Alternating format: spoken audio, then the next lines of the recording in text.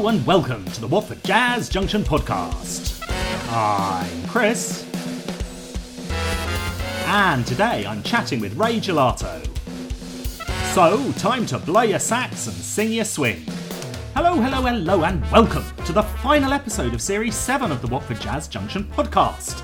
As always, if you like what you hear, do let a friend know and subscribe on your player, or the unthinkable might happen and you could miss one of our valuable weekly episodes. You can visit our lovely website at watfordjazzjunction.com whenever you like, and to book tickets to see our gigs here in friendly Watford, including the Tony Kofi Quintet and their enthralling Cannonball Adderley gig here on the 12th of February next year. Just 3 £5 notes will get you access to the good stuff. Now, to business. Today, I am joined by one of my most favourite and entertaining musicians, host of Coffee with Ray and his own Ray's Parlour podcast, not to be confused with Ray Parlour of Arsenal's podcast, The Swings and Passes of Bebop Jazz. My guest is the heppest swinger in town, a man who makes sense of R&B, rock and roll and jazz, a Soho legend, Mr. Christmas from Ronnie Scott's, a swinging gatto from Big Italy to Little Italy, the natural choice to play Paul McCartney's wedding and to headline more festivals than you can honk your tenor at. It's the man with the smoothest, sweetest voice in Europe. Whew, it can only be Mr. Ray Gelato. Ray, hello, how are you? I'm very well, Chris. Thanks for that nice introduction. I couldn't have said it better myself. Absolute delight to have you with us today. Where are you speaking to us from? Where about in the world are you? I'm in Ealing, West London, from my front room, my sitting room, my house. Very nice, in the bosom of Gelato headquarters. Yeah, Gelato Towers. Have you always been a Londoner? Oh yeah, I grew up in West London originally, Latimer Road. Which we used to call the arse end of Ladbroke Grove because it was so rough growing up. I've always been a Londoner, and I moved south for a while, then I moved west about 20 years ago. So when you were a little lad up the Latimer Road, were you into jazz, or was that thing that came sort of later in life? I never knew what jazz was. I only got into jazz when I was in my early 20s or late teens. And I was so about 10 years ago. Yeah. I was just, to be honest, Chris, just growing up with the music of the day, which was the 70s, which was all what was on the radio. But I love my dad's records. My dad was a rock and roll fan. My dad's from the States. So when he came over in the 50s, he was stationed over here in the Air Force. He had a great collection of vinyl, he brought over.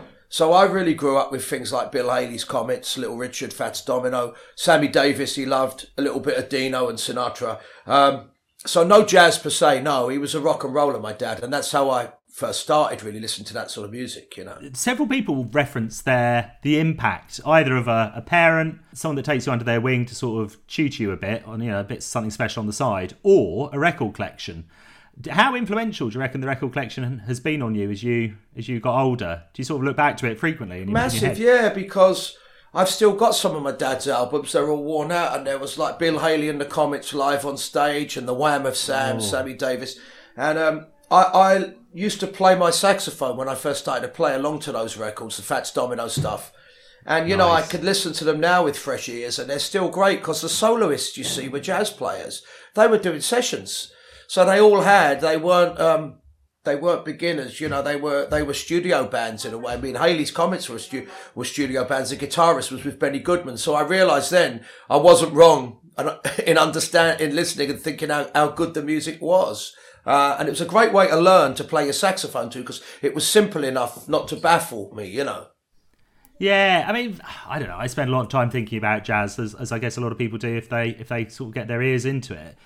And ultimately, though, it comes down to the blues, ostensibly. So yes, I think, if you're mastering your instrument, why not play along to Fats Domino? Why not play along to pop songs and stuff? Because, the modular stuff is the basic. The interesting thing is what you do over the top, right? The problem is with a lot of jazz education and I was in the jazz education system when I was younger. I used to go to courses. And they were, right. But some of them teach you to run before you can walk. And that's what I find is the fundamental problem with a lot of musicians, that they disparage the simpler stuff, but in all essence, some of them can't play it. You ask somebody to play a blues at that tempo, they can't do it. And I'm sorry, I'm not knocking anybody, but I'm saying that I believe the rhythm and blues thing gives you and those R&B tenor saxophone players gives you a great grounding on sound and timing, and it certainly did me so many favours, because from that you can elevate, and that's how John Coltrane started, for Christ's sake, playing in bands like Earl Bostic, and it should never be forgotten, that sort of music, No, I mean, absolutely. I don't think if you look at it with a brain cell switched on, you're not telling me Sonny Rollins or Charlie Parker, any of these guys suddenly hit the ground running and playing bebop runs. They were learning something from scratch. Absolutely. They were teenagers picking up an instrument and getting used to just music in general. And they did. Branford Marsalis actually said, I was amazed in an interview I read with him about 10 years ago. He said all those guys learnt to play R&B. Even Dizzy Gillespie had a sort of an R&B type band in the early 50s. And Sonny Rollins, his favourite saxophone player, when he took it, were Coleman Hawkins for the cerebral thing, and Louis Jordan for the gut bucket, as he called it. Yeah, check that out. It's amazing. So I think it's a great way to start, and I'm pleased I started that way, because it gave me a good foundation, Yeah. All right. Well, if there are any young folk listening, or people picking up an instrument for the first time, listen to Uncle Ray, because he speaks wisdom. But now you've mentioned Louis Jordan, it's made me think of another Louis, Louis Prima. Yeah. Was he in your dad's collection, or was that someone you discovered later? No, my dad didn't really. My dad was. My dad was a teenager in the early 50s, I guess. So. He wasn't really aware of Louis Prima so much. Sure. In the service, he saw Louis Armstrong, because he was in the US Air Force, and he saw Louis Armstrong, he saw Gene Krupa, because they had these package shows where they'd come to play for the troops. Yeah. But no, I got involved with Louis Prima a little bit later on.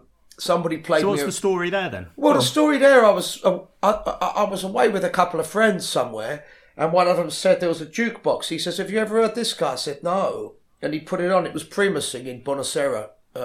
And I thought Prima was a black artist for a couple of years. I didn't realise he was an Italian guy, because he performed and sang with that sensibility. And I was knocked out ever since, and became a bit of a Louis Prima nut. Actually, I loved his happiness, and I love the way he sings, and his band was fantastic. I mean, talk about great musicians. They're an amazingly drilled band, Right. I mean, I'm glad you said happiness, because I was chatting to my sister this morning and, just having a natter. And I said, I'm speaking to Ray Gelato later.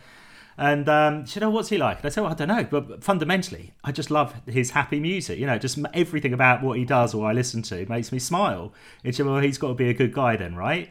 And I was sort of referencing a Christmas show, and I've seen you a few times, but a Christmas show I had my parents and my parents-in-law there type thing. And everyone was just sitting there with this huge grin going, because they're all into different types of music, aren't they? Yeah. But you have this ability to bring people together, which sort of transcends the sort of music as so much as makes it an open invitation for everyone to get involved. Is that the sort of vibe you're after? You've got it in one, yeah, exactly. And I learned that vibe from playing a live circuit from the early 80s, which doesn't exist anymore. Hundreds and hundreds of live gigs in pubs and clubs, learning what the audience wanted. But to be really honest with you, I learned that from people I saw live, like Cab Calloway. I saw him live. Lionel Hampton was a massive influence on me, because I saw his big band a couple of times, and they were so good. And mostly younger guys with a couple of the old guard, like Arnett Cobb on tenor, which was amazing, big Texas sound. And that knocked me out. And the way Lionel Hampton put the show across, I thought, well, you can aspire to be a great musician, but you can also be an entertainer. And when I saw him play, and also Sam Butera, who was Louis Prima's sax player, I saw his band in Vegas. He took over the band when Prima died, went into coma. And so all those people were a massive influence on me. Saxophone players like Illinois Jacquet that would put a show across. Dizzy Gillespie I saw, who would put a show across and sing a couple of numbers and have the clowning thing with James Moody. So I thought, do you know what? No, I believe that's, you perform the way you are. And if you perform like a Miles Davis or a John Coltrane, and you're more of an introverted performer, that's the way you are. That's honesty. And I'm an honest person because I'm quite an extrovert, and that's the way I think I perform. And I think if it's in your personality to do that, you'll do that. And if it's not, you won't do that, and you can't force yourself to do that. And that's absolutely fine as well. And that's the point the critics completely miss. They completely miss. They don't understand. So I've got a question here, which I've sort of pre-written, which says something along the lines of, you're a serious jazzer as well. Yeah. Who are your heroes?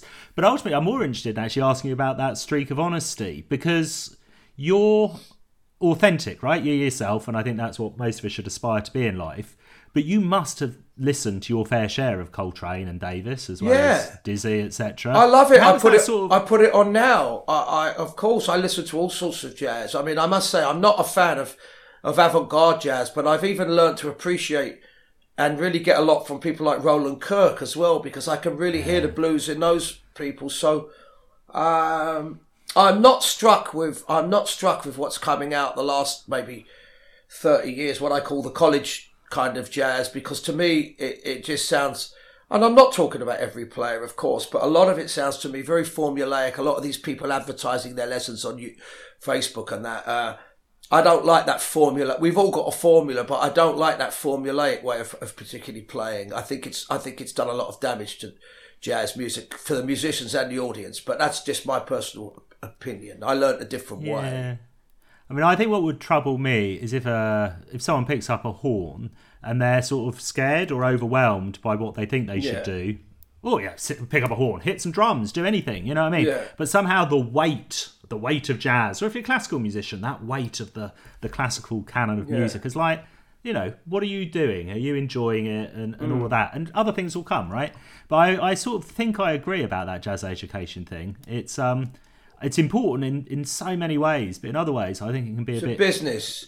It's a business, and I'll tell you what, that it's great to take a lot from it, but never forget that the most important things are your ears, and to listen to records and figure things out for yourself a lot of the time, rather than just looking at it. I teach a few students, and I tell them, don't look at the written page. Learn things as much as you can by ear, you know, and listen. Listen to the greats. It's all there. And once you consolidate a bit of musical knowledge, I always tell people to learn the solos note for note, not the fact that you're going to copy it and reproduce it on a gig, which I really hate. I hate that retro kind of, glass case art sort of thing. And I never put myself in that category.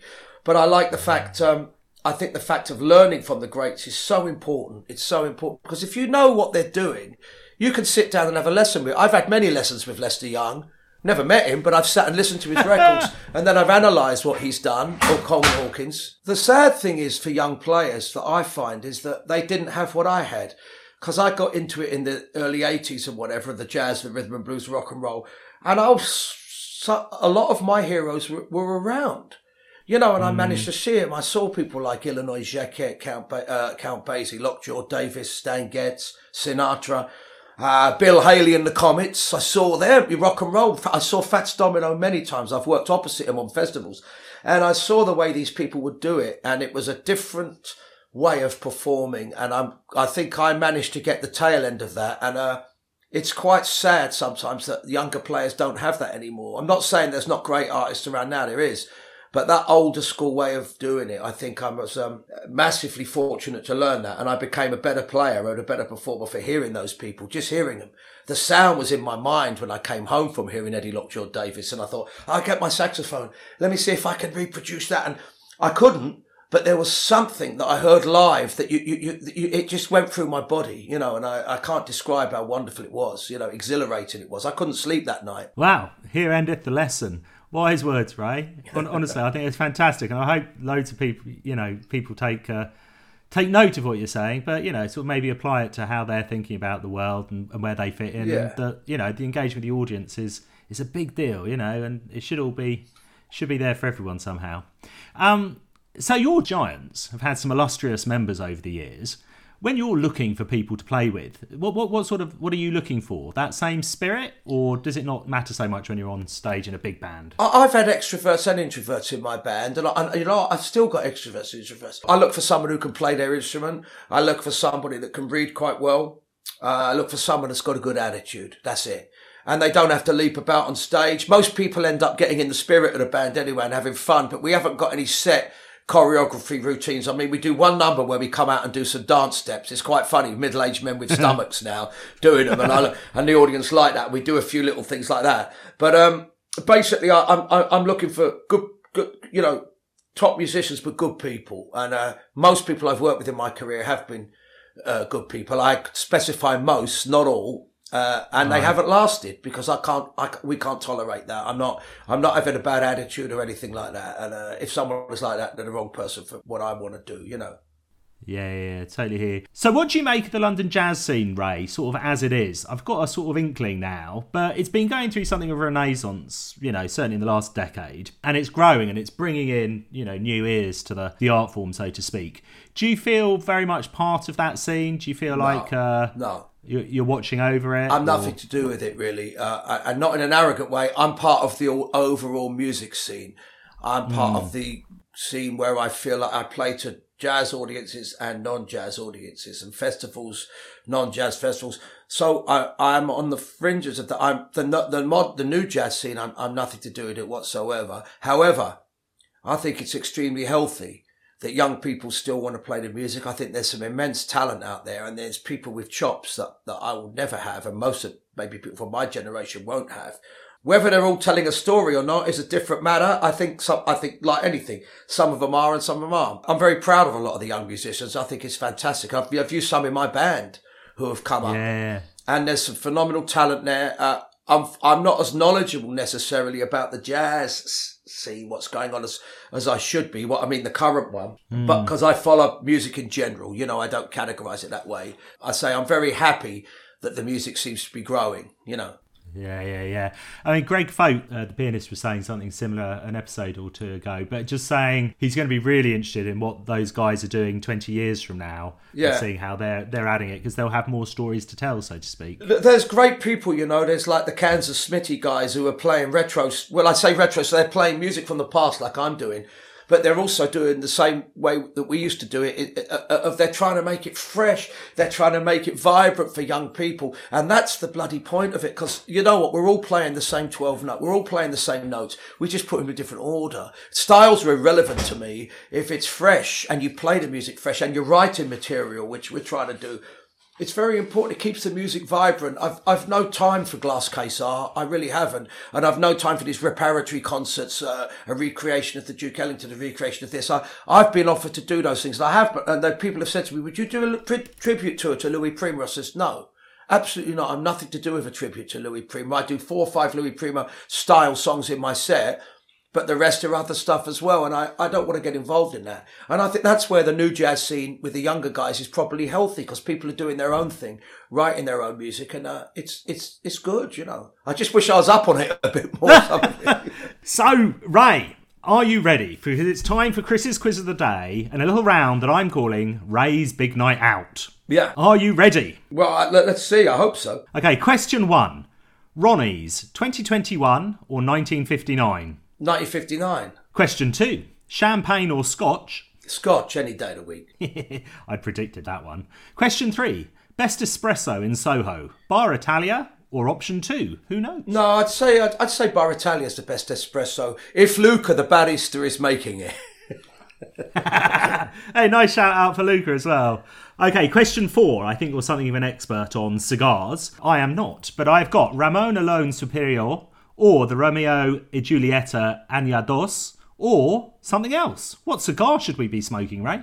Well, if you've told me, there's a bunch of other ones, of course, but I do the Ramon Alones. I think they're a great cigar. Question 5.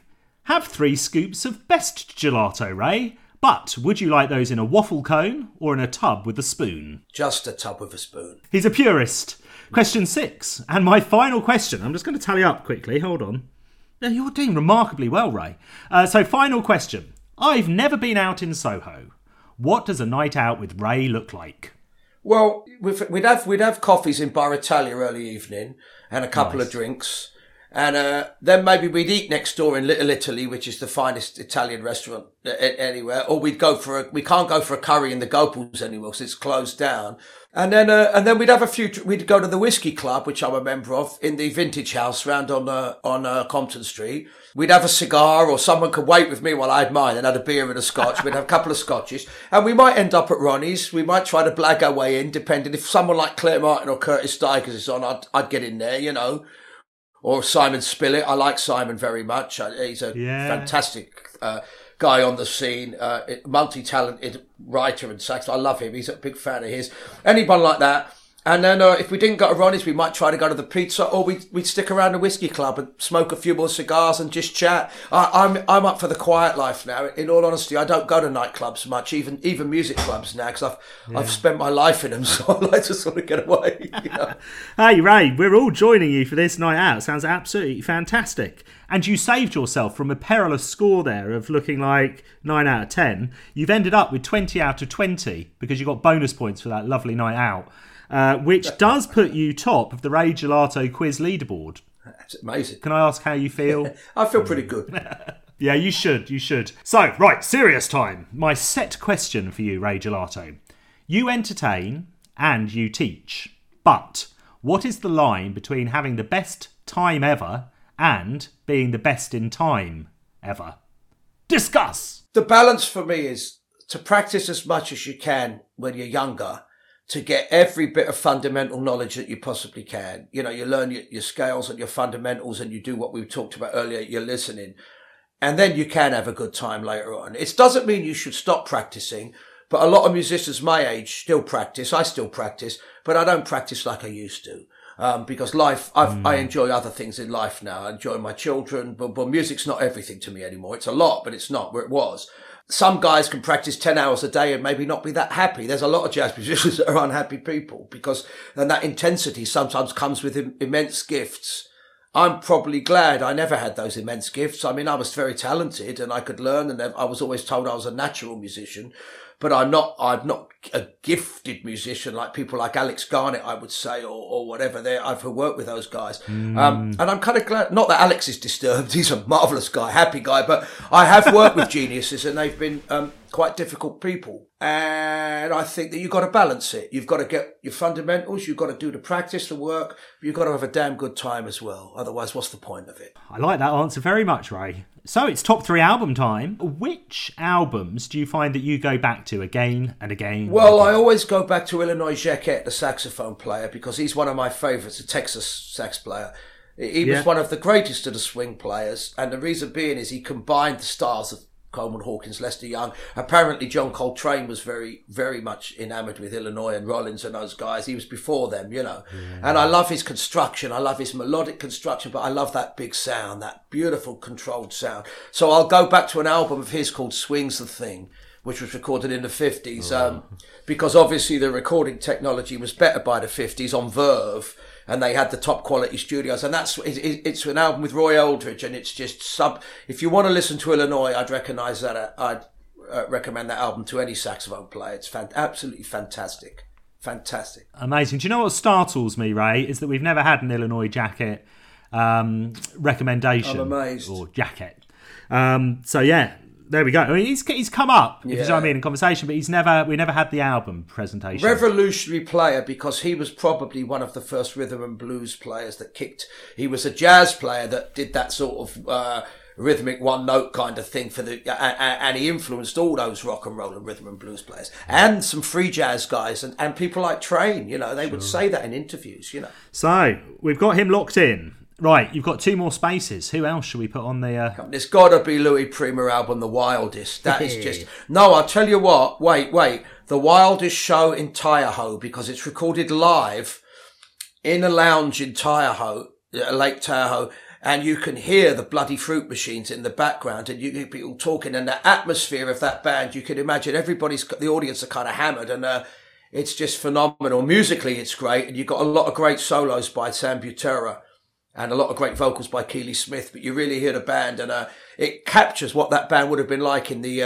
late, mid to late 50s, and the atmosphere of the mob guys probably being in there. So that's an album I can go back to time and time and time again. And they do stuff like Then Their Eyes and Come Back to Sorrento, the saxophone player, and it's just, it's amazing, exhilarating album. Awesome. Right. The Wildest Show in Tahoe, it's called. The Wildest Show in Tahoe. We've got it down. So there's only space for one more, Ray.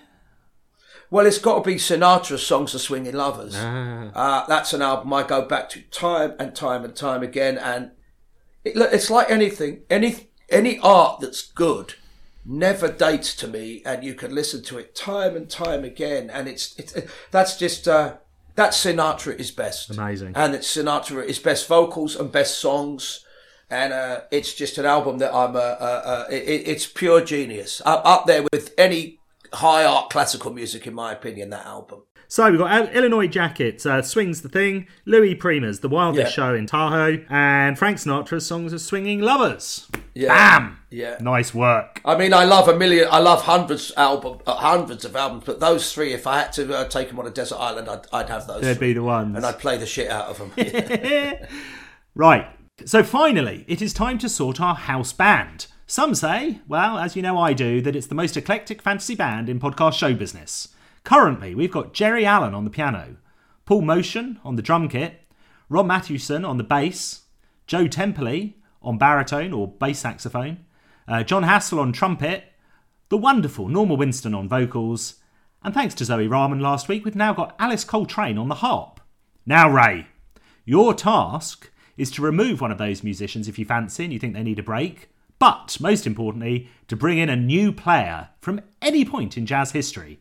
Who shall we be adding to the house band? I'd bring in Alex Garnett on the tenor saxophone. Nice! Because he's Alex worked in my band for 20 odd years, and I've never worked with anyone so talented and so nice and such a player that plays with so much heart. So I'm not going to pick someone from the past. I'll put Alex in there. Slap bang in he goes. And we like Alex very much, and he knows his way around a cocktail or two, so I think he'll be a good influence on the band. So listen, Ray, thank you so much for being with us today, but what we all want to know is what you sort of got coming up in the next few months. How can we hear you, see you? What? Well, we've all struggled out of the pandemic, so nothing's as it was, and it's slowly creeping back. We've got November, I've got 2 dates in Spain. Ooh. I've got at the moment I've got a festival in a town called Lugo, which is deep in the north, and then I've got Clamores Club in Madrid. Wow, okay. That's the 21st and 22nd.